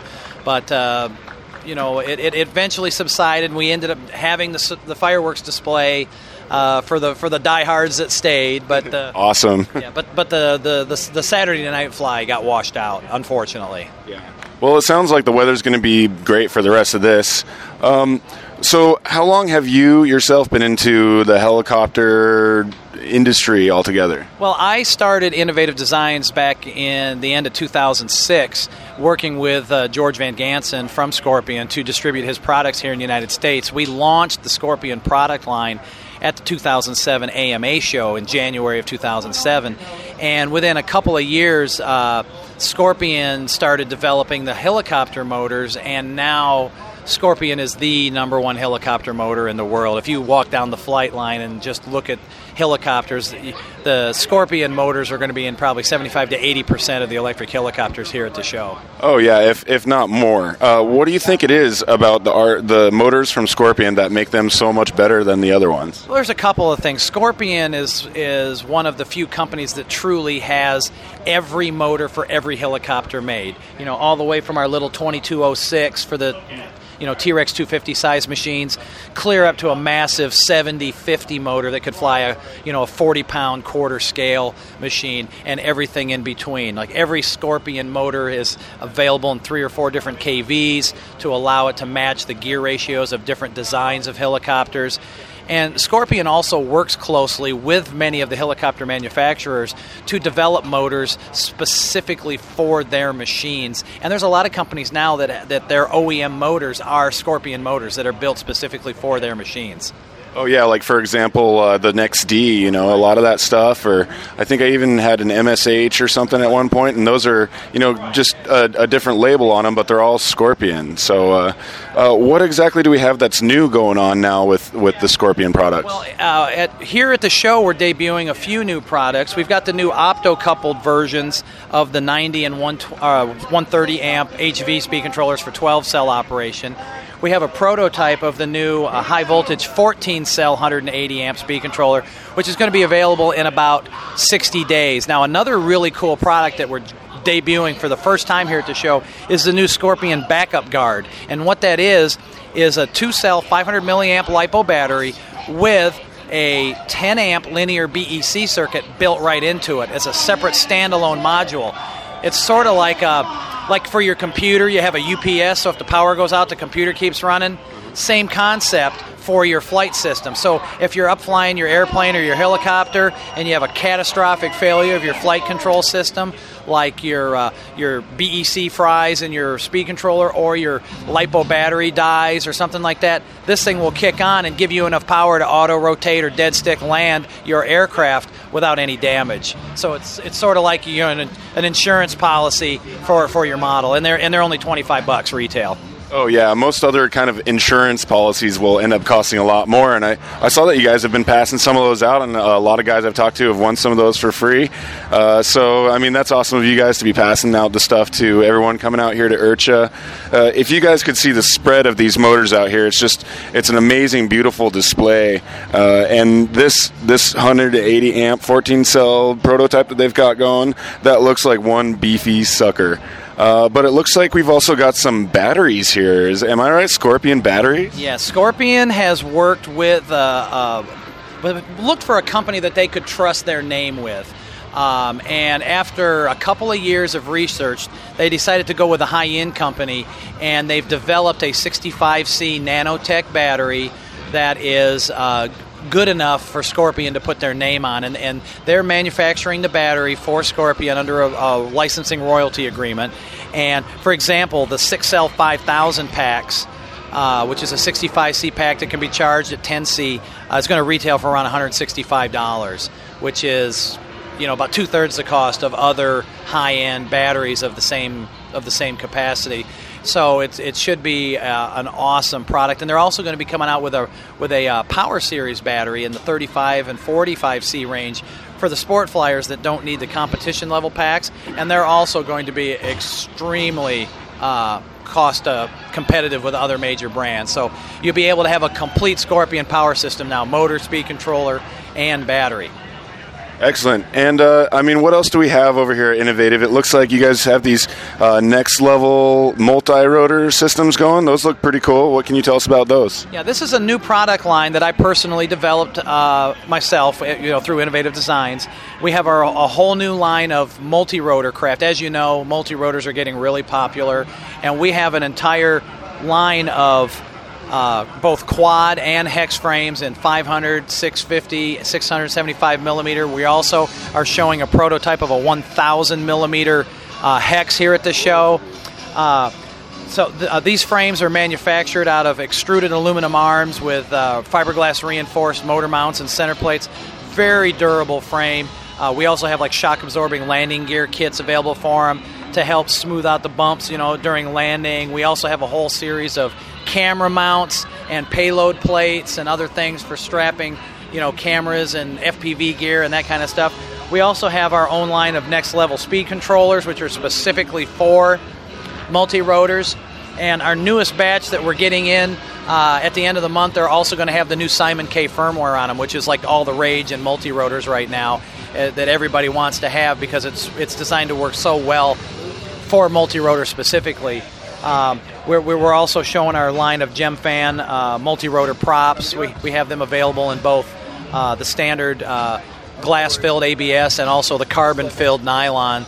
So we've got all that, and we're also showing the Quadrino multi-rotor controller boards as well as the NASA products at the show today.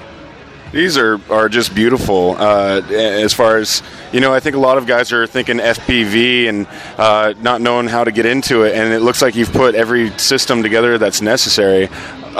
In the future, are you thinking anything else more on the AP or the FPV stuff, maybe some transmitter stuff, some visuals, so you can see what's going on from inside the cockpit? Yeah, we're actually working on developing some larger systems for like the motion picture industry that can carry full cinematography cameras, and we're also in the process of getting in full FPV systems, with the cameras, virtual reality goggles, ground control stations, and everything that you would need to have your own personal little UAV. Awesome. That's great, because I know I've been thinking about the FPV stuff, but trying to get the systems together, there's a lot of stuff out there, and there's a lot to read, and to get something that's ready to go would just be perfect, I think. So we're all definitely going to be watching what's happening with Innovative. And so if people want to come and check out your products, what's your website? You can go to www.innovativedesigns.com.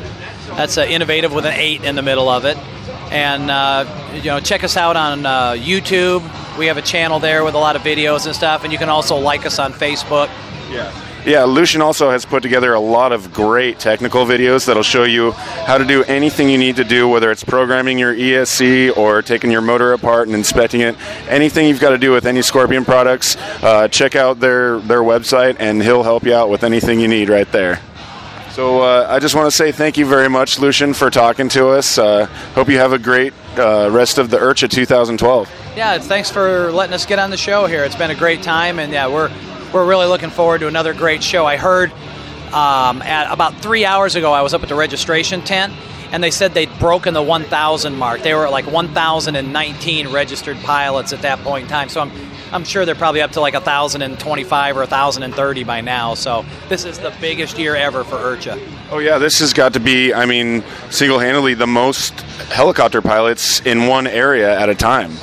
Yeah, this is the biggest show of the year, and this morning I was wandering down the flight line, taking pictures of stuff, and then I looked back and realized I was a quarter of a mile away from my booth, and it took me like 5 minutes to walk back, so yeah, it's a big show. Yeah, if you don't have the golf cart out here, you're definitely going to get some exercise, that's for sure. Well, thanks again, Lucian. I really appreciate you taking the time to talk to us. All right, thanks. Yeah, last time I pressed play instead of record, so we had to redo that one. So, hello everyone, this is Dieter with the RC Heli Nation at IRCHA 2012 with Alan, whose last name I forgot already because we've had a lot to drink. What are you drinking, Alan? I'm the designated driver, so I'm drinking water. And just to clarify, this is Alan Moulton with Superstition Hobbies out of Queen Creek, Arizona. So, Superstition Hobbies, what all do you guys carry? Oh, we carry everything from your really, really entry-level toy grade all the way up to your upper-end MKS servos for all your big stuff. Awesome. And so have you done IRCHA before this year? Yes, I have. I'm not a virgin anymore. I was here in 2010, had a great time, had to come back for more. Friday night rum balls are worth the trip. Sweet. So you managed to skip out of that 2011 fiasco? Oh, yeah. You know what? I wish I would have been here, but I'm glad I wasn't. Health reasons kept me away, but, it's sad. But it was a rough year for everybody out here. Yeah, so tell us more about your shop.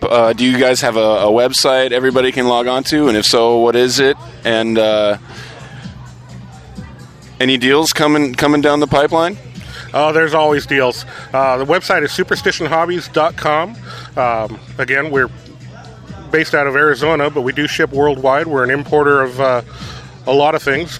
Like I said, some of the toy-grade helicopters that get people into it. We found that a lot of the guys that are coming in for these little SEMA 3.5 channels end up in a 550 or 700 class helicopter before you know it, and it's great.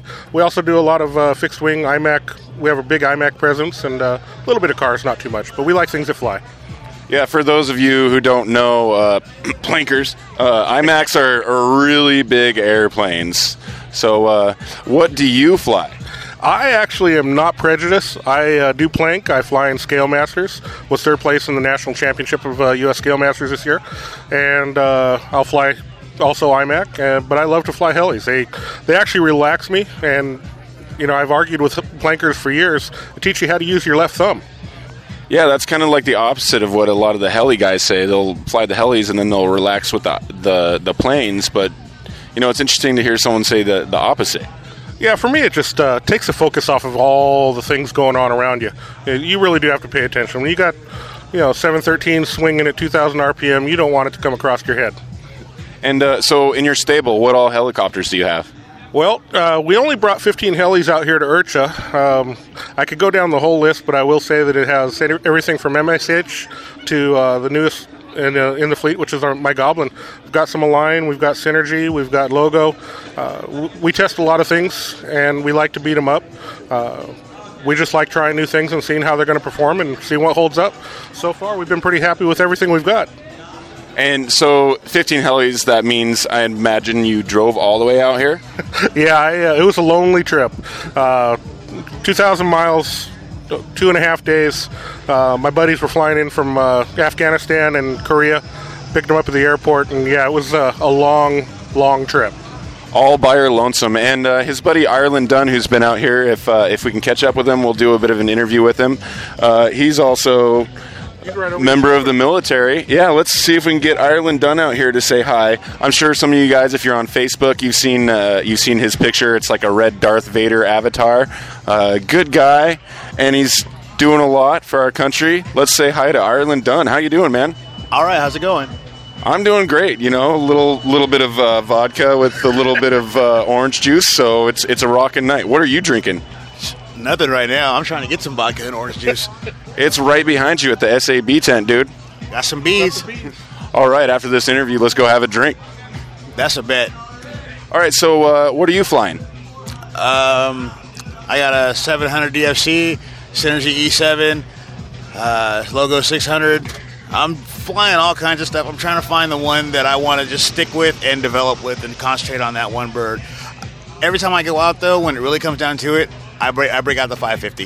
The 550 is the handy smack bird.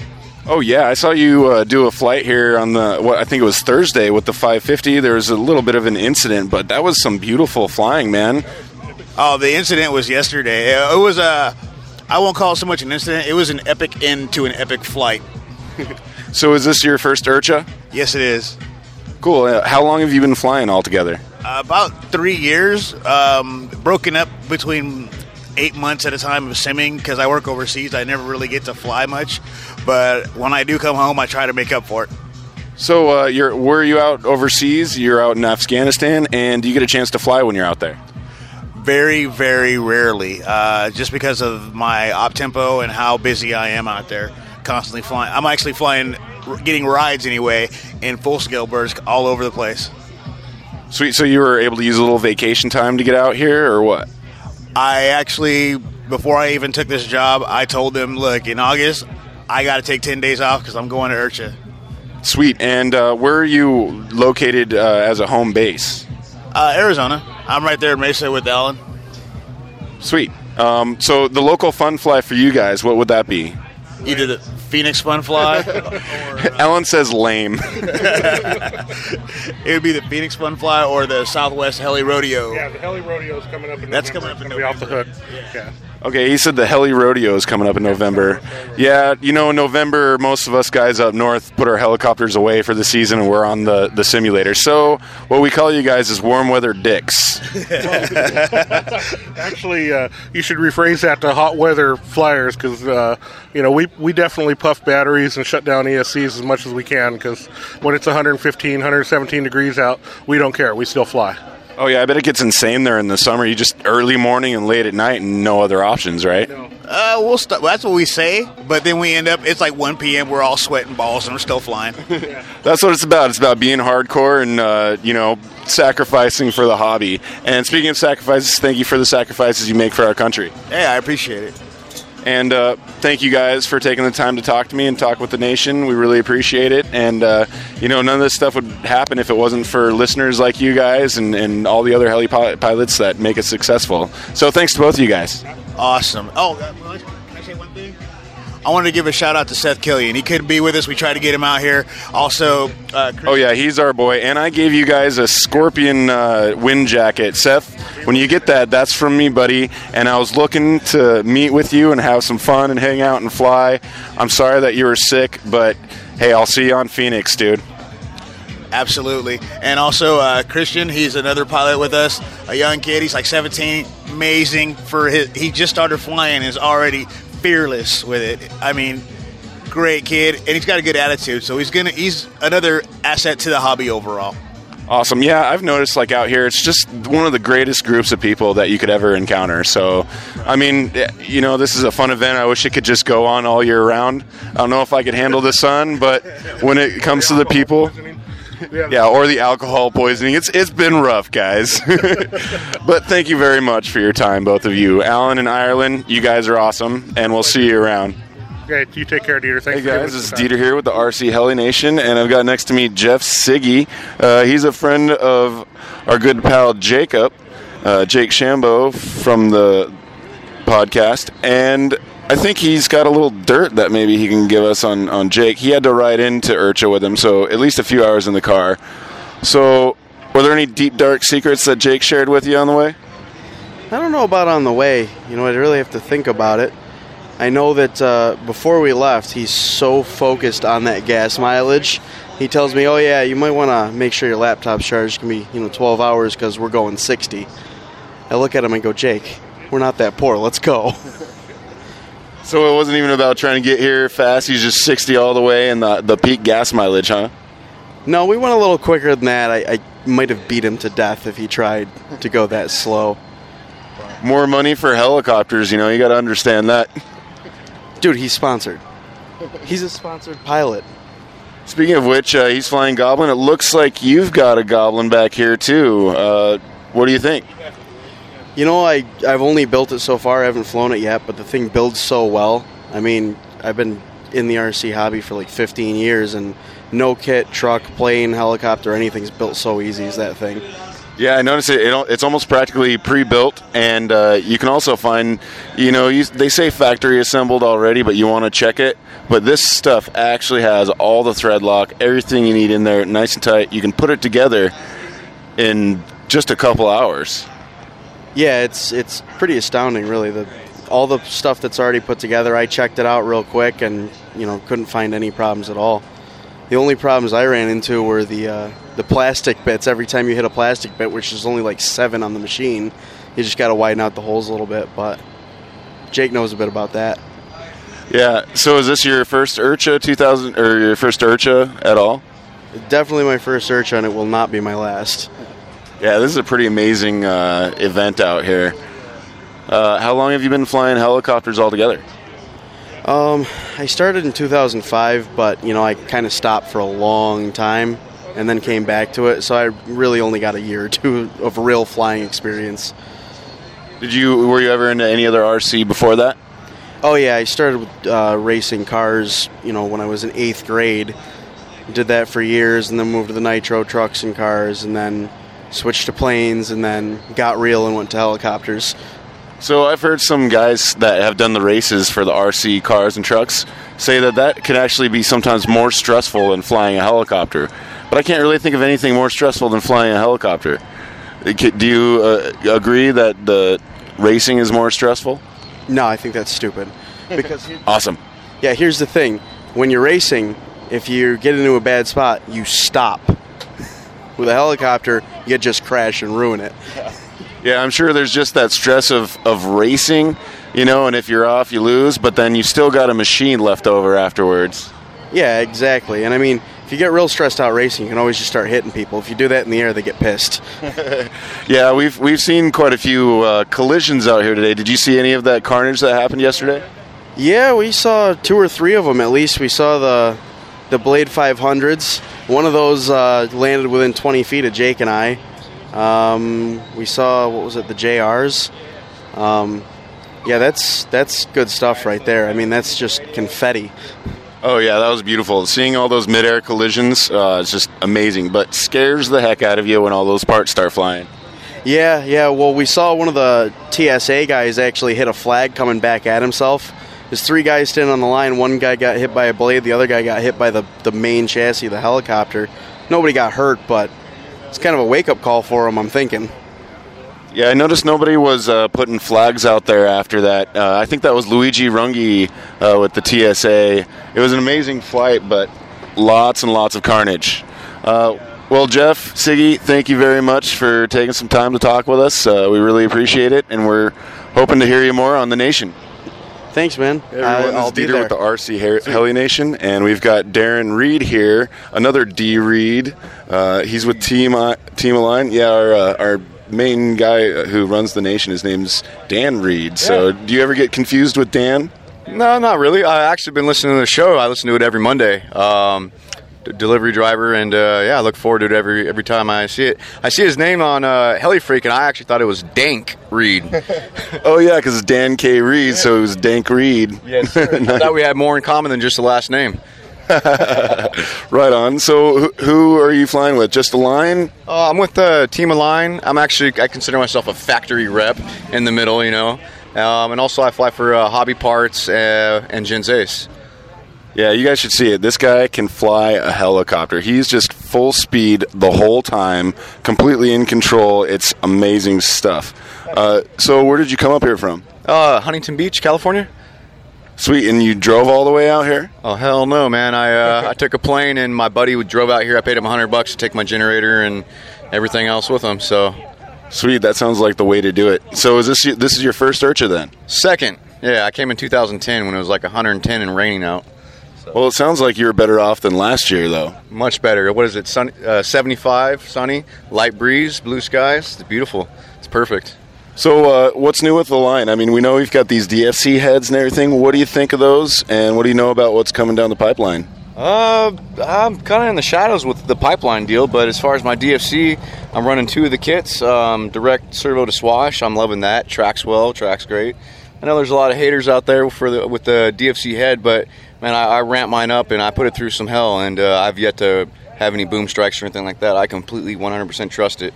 So. Oh yeah, the abuse that you put through this thing, you can tell that it's. Yeah. So does it have any extra upgrades on it? With the new kit, the new DFC kit, it has an aluminum bottom plate. Comes with the new 4.9 tail gear ratio, the new double arm pitch slider, and the DFC head has some. Different type links on it. They're not really functional as of yet, but I hear they're working on it. So, really, other than that, it's TRX 700. Yeah. Gens Ace batteries all the way. Yeah, 110%. Actually, Gens Ace and Hobby Parts? No, not Hobby Parts, but Sky Lipo. Yeah, it's actually like a co-sponsor. They're the same packs, you know, same from Ace Pal, same factory. So. They slang both of them. I fly both of them. Sweet. Yeah, I've got a couple of each. So if you're gonna, I guess you can probably edit that part out. It's like you don't want to compare both of them like that. It doesn't matter. It's all good. Yeah. So if you're gonna have a preference between Gens Ace and the Sky, which one would you go for? And maybe one for extreme or one for sport or what? Well, the Sky Lipos are definitely solid packs. Like I said, they come from the same factory. They put out great power. One thing, the weird thing about it is coming from the same factory, I do notice that the Gens Aces seem to have a little bit more longevity on them, being able to push harder, and they come back from a low discharge on balance a lot better, more on point. I can get them to balance out a little bit better. Internal resistance of both packs are about the same, though. Can you charge both of them at the 5C rating? I know it says on the Gens Ace that you can do the 5C, but I didn't see it written on any of the Sky Lipo. You know, I didn't see it either, but I crank them at 5C. I have over 100 flights charging at 5C on those packs, and no issues of it yet. Actually, 6C in some cases when I'm out there at the field trying to get my 550 going.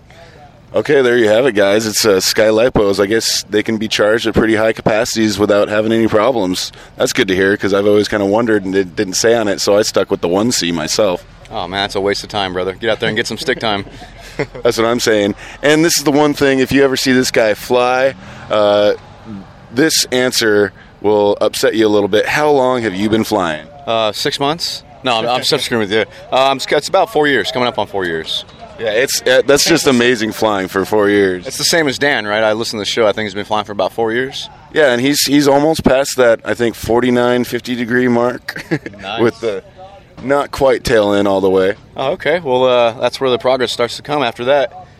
No, yeah, I got him doing a little more sim, and he's been really excelling a lot this year. He took that class with Todd Bennett, out in Gillette, and he's been doing the sim time. So he's way past that 49 degree mark. So good job, Dan.